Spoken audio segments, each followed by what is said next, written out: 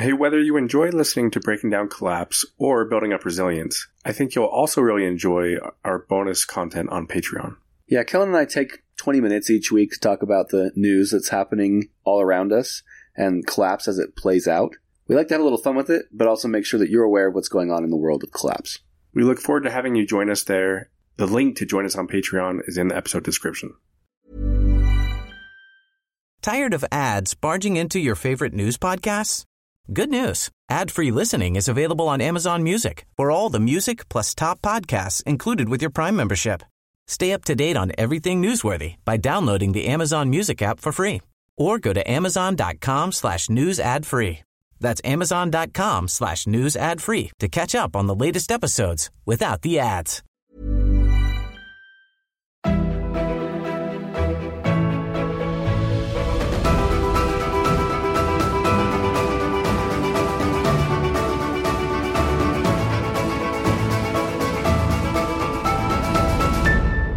Corey, we're at a point where we've got a lot of content now. You've taught me about a lot in regards to Collapse, and I know we're only just getting started. But this is now episode 29. And you recently mentioned to me that you decided to go back and listen all the way through the episodes that we've done up to this point. And I'm just curious what your thoughts have been as you've done that. Yeah, so this week I just started back over from the beginning, and I'm only to episode 14 or 15, and I'm surprised at how much stuff there is that I've forgotten. Like, I'll start talking about something, or you'll ask a question, and I'm like, yeah, what is the answer to that? Or just like, what, I don't remember what I said here. And it just surprises me how much there is to Collapse, and how much there is that we still haven't really talked about. It's also interesting to me how much all the episodes intertwine. Like, we could probably link any episode to another episode in some way because there's just so much to it. And each episode that we do ends up tying back to those original first 8 or so episodes that we started with. So if you're still new to the concept, and if you ever have sort of questions or something still might be a little foggy, I do encourage you to go back and listen to at least those first 8, or revisit some of the other ones just to make sure you stay caught up. So this episode is going to be on our dying oceans. You know, for how big of a deal our oceans are, it's pretty crazy how little we really hear about it in mainstream news or even in conversations around climate change. Most of the conversations are about weather that affects us, you know, directly, or the poles and melting ice. But the truth is the oceans are dying. And that has huge consequences for us and will, of course, result in worsening climate change. You know, we mentioned in a past episode that it's projected that by 2048, the oceans will no longer carry fish for us to consume. And that is crazy. That is really so soon. We're talking about 27 years from now. So a loss of that biodiversity, those ecosystems, the marine life is a huge consequence of dying oceans. You know, oceans are also a carbon sink. So eventually the amount of CO2 that the oceans are absorbing is going to diminish, which will result in a much quicker accumulation of carbon dioxide in the atmosphere, which we're already increasing carbon dioxide at an insane rate. So losing the sink of the oceans is a big deal as well. And then lastly, dying oceans can actually result in a diminishing supply of oxygen for the Earth. And while that's not something that we're necessarily concerned about in our lifetimes, that does have a huge impact on future generations to come. So we'll talk more about those consequences here as we get into it. But first, let's talk about maybe a few of the reasons why the oceans are dying. We can kind of pick those apart. The main ones are overfishing, temperature changes in the ocean, increased acidification of the oceans, as well as what's called eutrophication, which is a result of wastewater runoff and agricultural runoff into the oceans, creating dead zones. Yeah, I'm learning that there's so much to talk about here. You and I, for this episode, Corey, have kind of split up the different aspects of what's happening to our oceans and what's to come. And as I did my research on my portion of this topic, it became clear to me that you could probably study for an entire lifetime and still have more to learn just on the complex system that our ocean is. So one thing that was especially interesting to me is to learn that as climate change is happening and as the planet is heating up, our oceans absorb a lot of that heat. There was a report published in 2013 by the IPCC, which, by the way, I didn't know what that was before, but it's the Intergovernmental Panel on Climate Change. And that report states that since the 1970s, the ocean, at least up to that point, had absorbed more than 93% of excess heat from greenhouse gas emissions. And along those same lines, if the same amount of heat that has gone into the top 2,000 meters of the ocean between 1955 and 2010 had gone into the lower 10 kilometers of the atmosphere, apparently the Earth would have seen a warming of 36 degrees Celsius, which is something like 97 degrees Fahrenheit. So to me, that's just absolutely insane. All the heat that is being absorbed by the oceans. But one thing that's really important to note with that is that that heat isn't distributed equally. There are certain parts of the globe and certain parts of our oceans that are heating at a much more rapid pace. And it turns out that does some really crazy things. We've talked in the past about continental ice melting and seawater rising. You mentioned a little bit just a moment ago about a reduction in the amount of oxygen in certain parts of the ocean. But one thing that was totally new to me is the effect that the warming of oceans has on our coral reefs.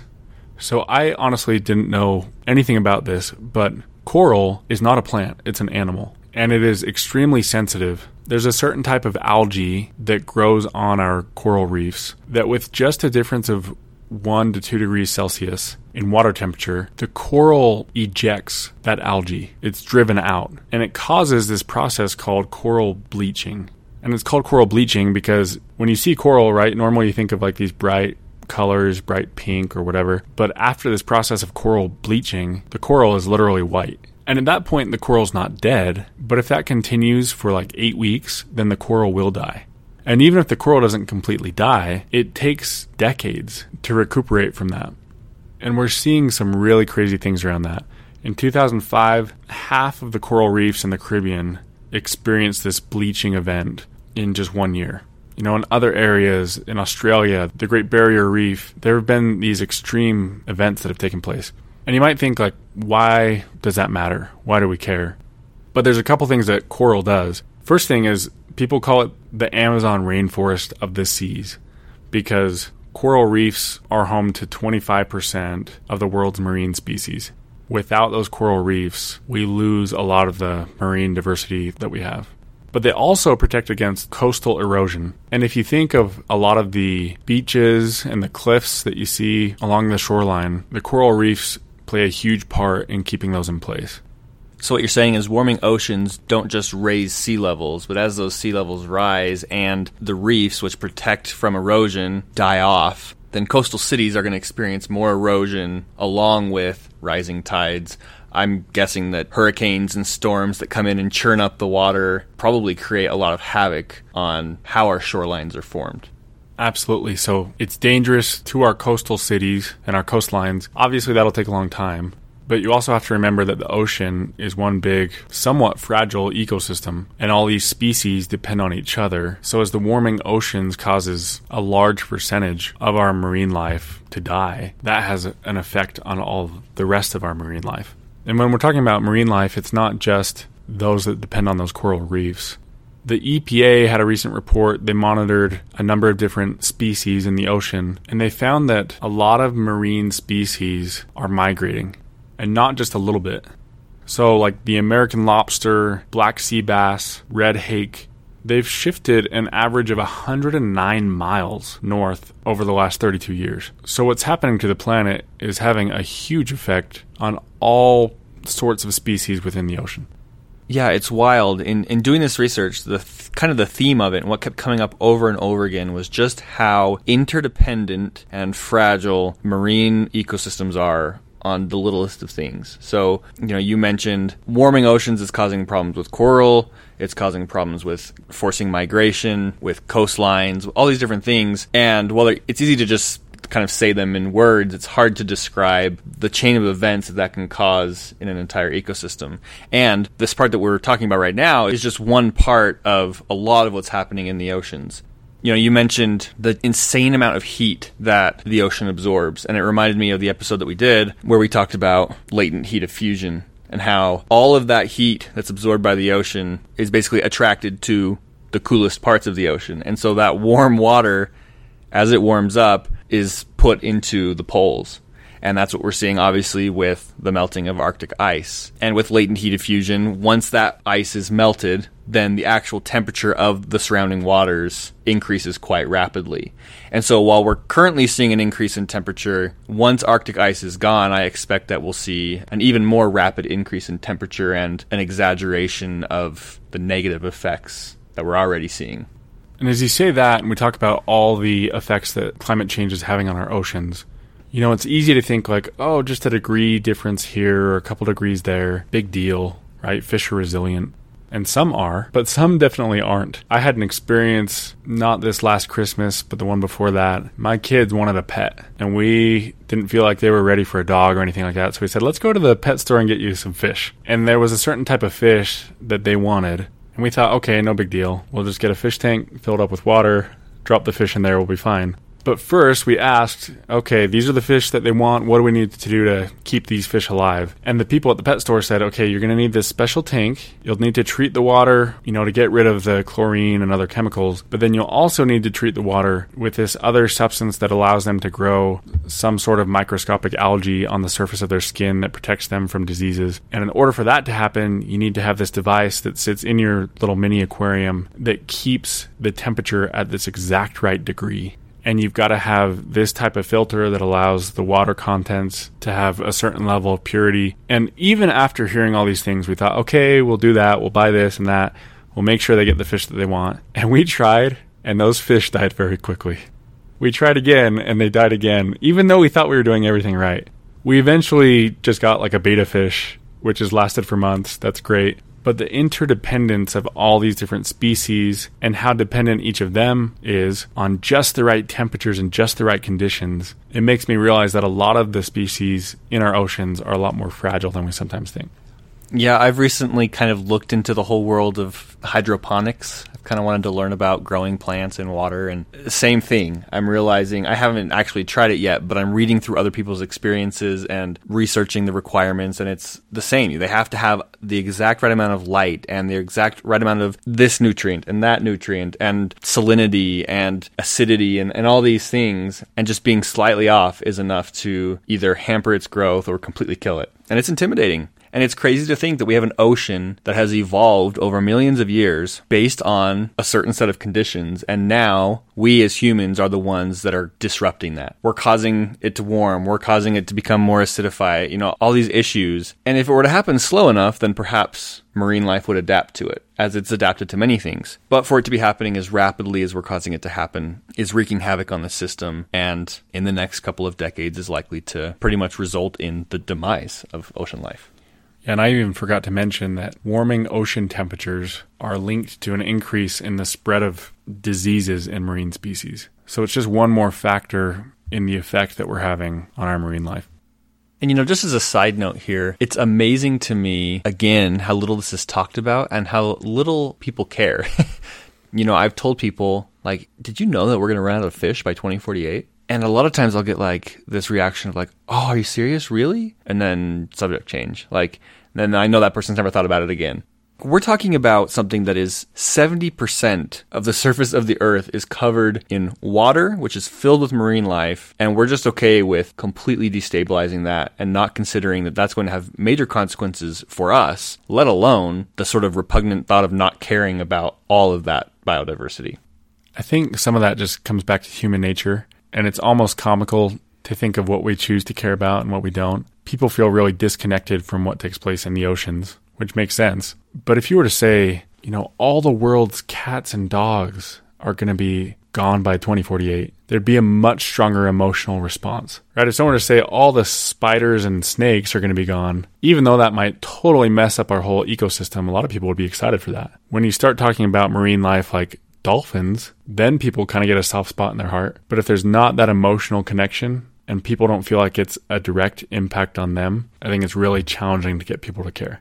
Yeah, and I think it's also a question of time too. Like, you know, 2050, whenever you hear that, something in your mind just naturally kind of goes like, oh, that's still a long ways away. And I've noticed that even in myself when I'm reading a report from the IPCC or something that's just like, oh, 2050, that's still so far away. But then I think about it, that's less time to 2050 than from when I was born in 1990. You know, the next generation will be my age at that point, and I'm not even going to be retired yet. And so I think a lot of people think like, oh no, I can't eat tuna fish by 2050, big deal. But as it gets closer, I think it's going to hit people a lot harder. And also, we know that everything happens faster than expected. And so I sincerely believe that in the next few years, I'm sure we'll see another report that will move that 2048 date up to 2040 or 2043 or something. And then in a few years, and then by 2035, the fish will be gone and everyone will be like, oh my gosh, how did this happen? And so it's just super frustrating that people don't care, that they don't pay attention. And it's that way with everything that we're talking about here, right? Financial policy, our economic system, the energy cliff. But I think it's important, at the very least, that we understand it, that we contemplate the consequences of it, and that we try and get the word out and help other people understand it as well.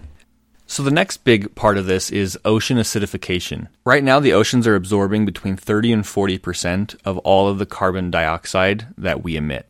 And so it's a huge carbon sink, which is great for us because if it hadn't been absorbing all of that, we would certainly be, like Kellen, you said, much warmer than we are now. And we'd be experiencing all those consequences here on the surface. And the way that it works, and I don't need to go through the whole process, but basically, in short, CO2 that goes into the ocean causes an increase in the acidity of the ocean. So on the pH scale, it runs from 0 to 14, and seawater before the Industrial Revolution sat at about 8.25 on that scale. So anything below 7 is acidic, and anything above 7 is alkaline. Seawater is a base, so it's on the alkaline side. Again, 8.25. But since the Industrial Revolution, it's now at 8.1. So you're probably thinking like, ooh, a 0.15 difference. That doesn't seem like any change at all. But the way that the pH scale works is that it's logarithmic. And so every move upward on the scale by 1 is actually 10 times the intensity. So if you go from an 8 to a 7, you are 10 times more acidic than you were before. So a 0.15 change actually results in a more than 30% increase in the amount of acidity in the oceans, which is very significant, especially because, like we've talked about, how fragile those ecosystems are, how fragile different organisms and animals are in the ocean. As an example of that, acidification has a huge impact on marine life that requires calcification for things like shells. So shellfish, crustaceans, mollusks, pteropods, corals. Basically what happens is as we increase acidity, it restricts the creation of those shells and can actually start to dissolve them.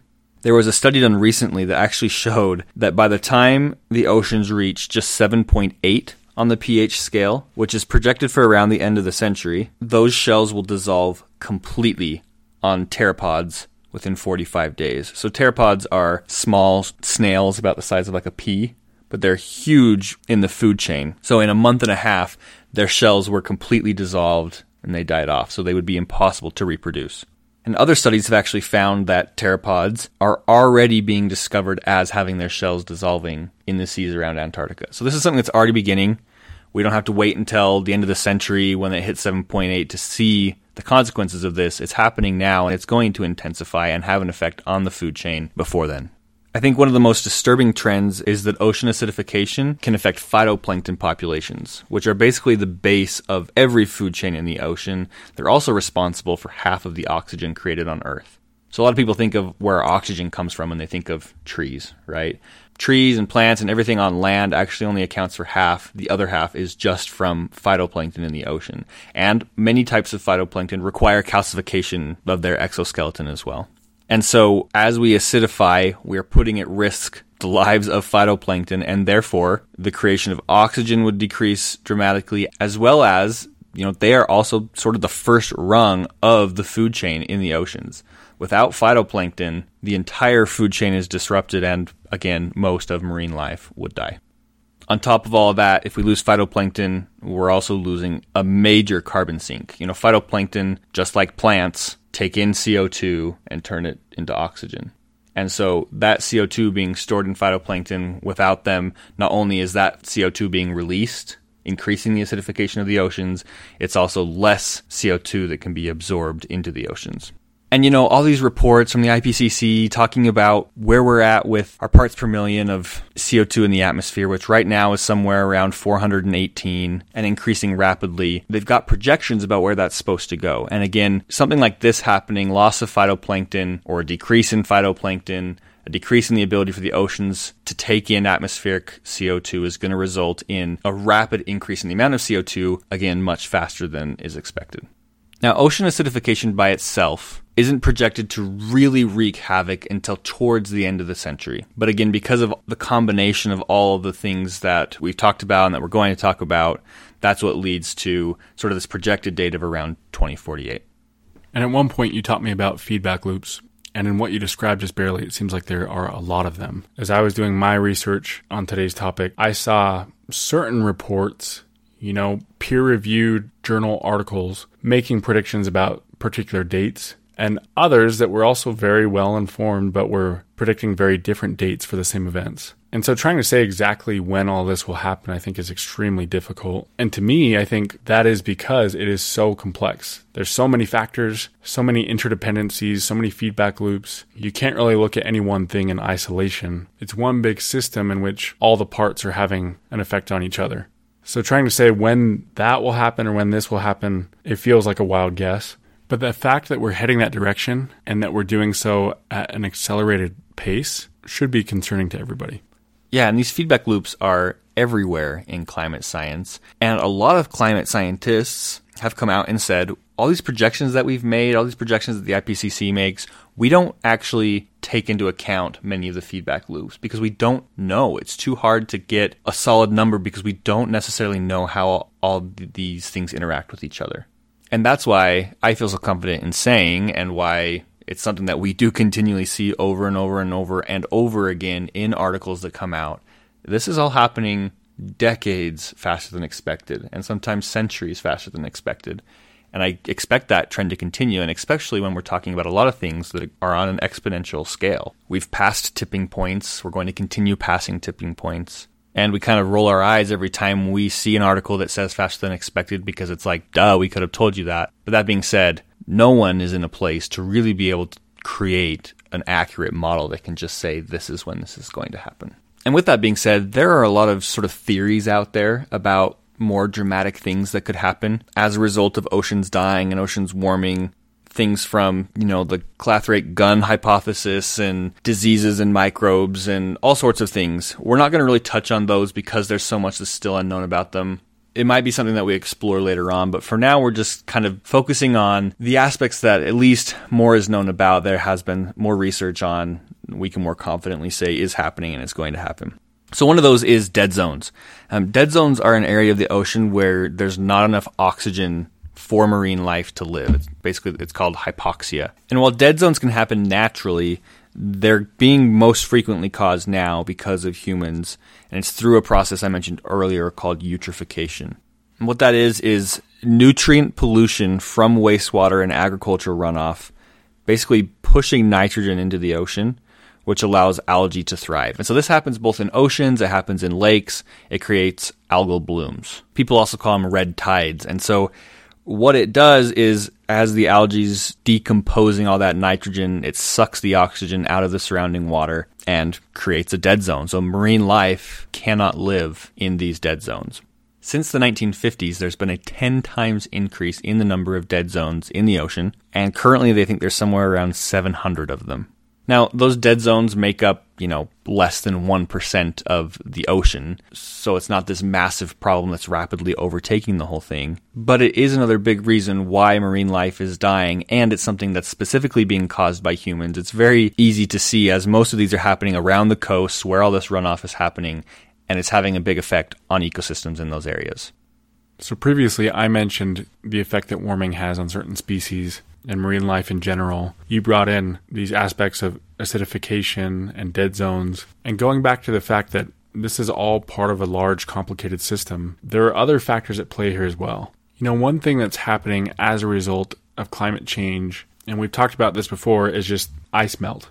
That much of the ice on the Earth is melting, and that includes glaciers. And the melting of ice that's taking place is producing a lot of fresh water, which when I first heard that, I thought, awesome. We've talked about concerns regarding our freshwater supply and how limited that is. And my initial thought was, great, let's get as much of this ice melted so we can have way more fresh water. But a lot of that fresh water is just going right into the ocean. And some pretty concerning things happen as all that fresh water makes its way into our oceans. I'm no expert here, but I've learned that there are currents in the North Atlantic that are part of this whole global pattern. Some call it the global ocean conveyor. But the fact is that a lot of the warm water from the equator, because of this process, makes its way north. And we often just think about air temperature when we think about the weather conditions in whatever area we live in. But we don't realize that a huge factor in the temperature and also in the weather is a result of these ocean currents and the fact that they're bringing all this warmth northward.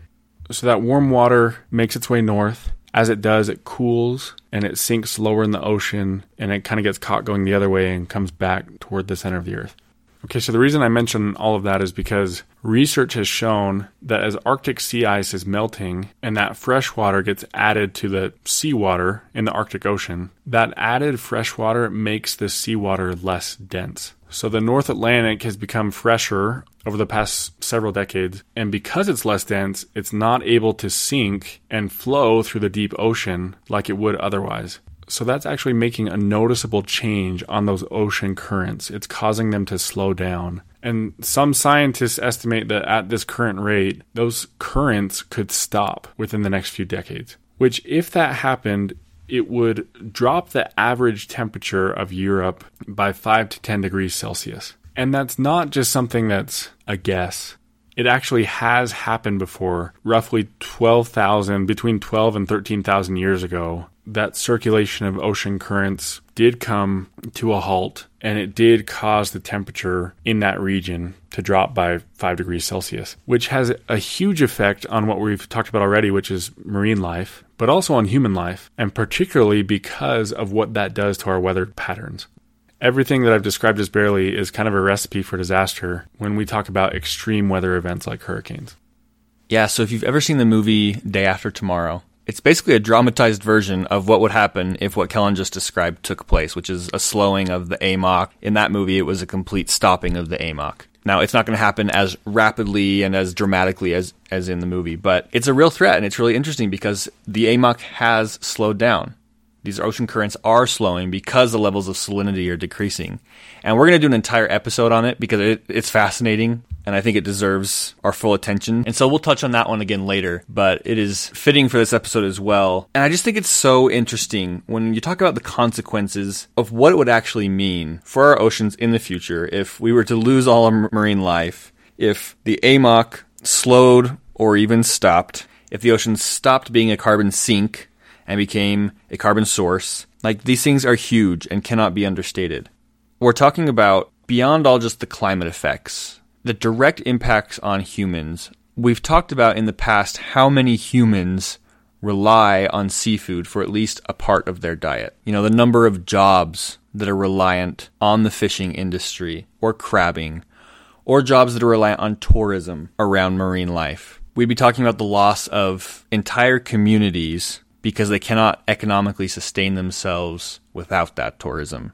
We're talking about indigenous people who rely on marine life for their sole food source. You know, the direct impact on me of not being able to go to the supermarket and buy salmon may not be life or death, but the mass migration of millions or hundreds of millions of people from coastal cities because their sea levels are rising, or because their beaches are eroding away, or because they're being overwhelmed by the smell of billions of dead fish on their shores. Like, these types of things are going to have a direct impact on each of us. To me, it's disgusting to think about, but I can just imagine this future where marine life is gone, and despite all the terrible consequences, I can see governments and corporations like giving this big sigh of relief because now they finally have a place to dump all their garbage. Like, I can see us not even trying to contain waste anymore now that 70% of the globe's surface is just this humongous, vast, biological desert and just wasted space. You need a place for your garbage or your chemicals or your plastics? No problem. Just dump it in the oceans. I kind of just envision this nasty sludge of brackish, nasty, plastic-filled waves crashing on shore because at some point we've just decided to completely give up on the oceans. And as you say that, it makes me realize we haven't even really touched on the effect that pollution already is having on the oceans. I've read some articles around microplastics and the way that's kind of messing up the whole ecosystem as well. We also haven't gone too deep on our consumption of marine life. And when you look at all the fishing that we're doing, what impact that has. And that people don't realize that when it comes to fishing, each fish that you're eating, much more than just that one fish was impacted to get it on your table. The amount of collateral damage that's happening, the number of sharks that are accidentally captured or killed for each fish that is captured, or dolphins, or whales, that's huge. Yeah. And what I've seen in doing some of this research is that there are things we can do. There are ways that we can cut back on our seafood consumption. There are ways that we can reduce our pollution. There's obviously ways that we can mitigate the effects of global warming, or at least slow it down. But that's highly unlikely. Even when it comes to all those species that are dying because of our warming oceans and the acidification and everything like that, I've seen some things around ways that we can boost the resilience of those species through these like assisted breeding techniques. But that alone would require an immense amount of resources. And it takes me back to this whole principle that we've touched on over and over again, which is catabolic collapse. Right? That as things get worse, we need more resources to put towards solving those problems, but we have less and less of those resources that we need. So all of this takes me back to you mentioning that you listened to the first 15 or so episodes and were reminded of just how complex collapse is. And every time we do another one of these episodes and we talk about another facet of it, it honestly just blows my mind. Like, it is crazy just how many ways we are headed toward that destination. Yeah, I expect by the time we get to like episode 150, episode 200, and we're looking back, and every single episode was just another thing that you could look at both independently and completely intertwined with everything else we've talked about. It just gets to a point where you look at it all and you say, there really is nothing we can do, is there? This is going to happen. Collapse is real. Yeah, and that's what I'm beginning to see. We did our recent episode on the last 18 months or so and just all the ways that we're kind of seeing collapse happening right now. And everything that we've talked about today isn't just hypothetical. It's not just theories about what could happen. The dead zones, the acidification, the slowing ocean currents, the bleached coral reefs, those are all things that are happening already, and we're just seeing them accelerate.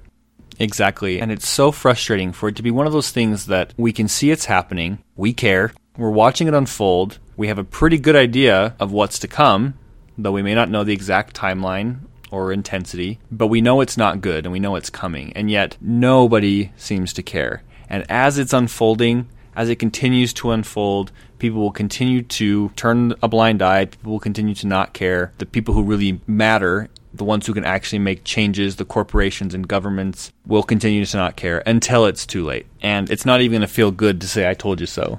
I just gave this idea in my mind of this future where we are taking advantage of the fact that 70% of the earth is now available to us to throw our trash in. And I'm really not kidding when I say that. Like, I really feel like as long as our current form of capitalism is around, as a collective, people are just going to keep turning away, keep finding reasons to convince themselves that everything is normal and that these are all good things happening.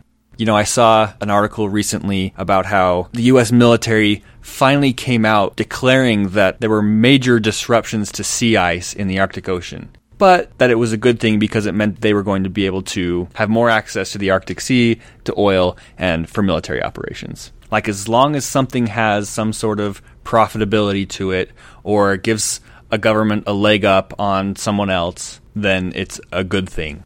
Yeah, and that's a depressing thought. Obviously, all this is a depressing topic. But whether you just want to make yourself prepared and make sure you're setting yourself and your family and your friends up for the greatest likelihood of success as collapse continues to unfold, or whether you actually recognize there are things that you can do to make an impact and help mitigate the problem and give us more time, whichever of those good things you can do as a result of this information, none of that can or will happen without building awareness, which is why, Corey, I'm really grateful you've introduced me to all of this. You're helping me become more aware so that I can make those kind of decisions. And I'm hoping that for everyone out there listening, this isn't just a source of entertainment to feel some sort of fascination around doom and gloom.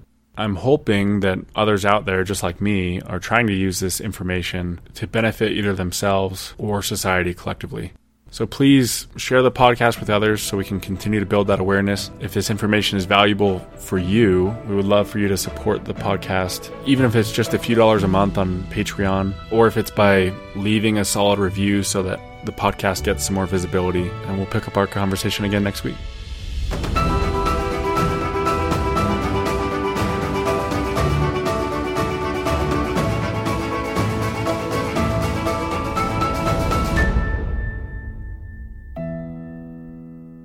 As Kellen and I have mentioned before, we typically record these episodes 2 weeks in advance. And in the last 2 weeks since recording the episode, we discovered the documentary Seaspiracy, which can be found on Netflix, which has a ton to do with one aspect of our dying oceans, which Kellen and I didn't cover in depth in this episode, which is around overfishing and the consequences of capitalism in fishing. So we do highly recommend checking out that documentary. It's made by the same people who made the Cowspiracy documentary, which we talked about in a previous episode. So there are pros and cons. Most things we agree with. There are some things that we don't agree with. But for the most part, it is a great look into the world of overfishing and the harm that we are having by harvesting our oceans in unsustainable ways. Feel free to check out that documentary. And in the future, we'll do an episode on overfishing and perhaps do a review of the Seaspiracy documentary. Subtle results, still you, but with fewer lines. Botox Cosmetic, out of botulinum toxin A, is a prescription medicine used to temporarily make moderate to severe frown lines, crow's feet, and forehead lines look better in adults. Effects of Botox Cosmetic may spread hours to weeks after injection, causing serious symptoms. Alert your doctor right away as difficulty swallowing, speaking, breathing, eye problems, or muscle weakness may be a sign of a life-threatening condition. Patients with these conditions before injection are at highest risk. Don't receive Botox Cosmetic if you have a skin infection. Side effects may include allergic reactions, injection site pain, headache, eyebrow and eyelid drooping, and eyelid swelling. Allergic reactions can include rash, welts, asthma symptoms, and dizziness. Tell your doctor about medical history, muscle or nerve conditions including ALS or Lou Gehrig's disease, myasthenia gravis, or Lambert-Eaton syndrome, and medications, including botulinum toxins, as these may increase the risk of serious side effects. For full safety information, visit BotoxCosmetic.com or call 877-351-0300. See for yourself at BotoxCosmetic.com. Tired of ads barging into your favorite news podcasts? Good news. Ad-free listening is available on Amazon Music for all the music plus top podcasts included with your Prime membership. Stay up to date on everything newsworthy by downloading the Amazon Music app for free or go to amazon.com/news ad free. That's amazon.com/news ad free to catch up on the latest episodes without the ads.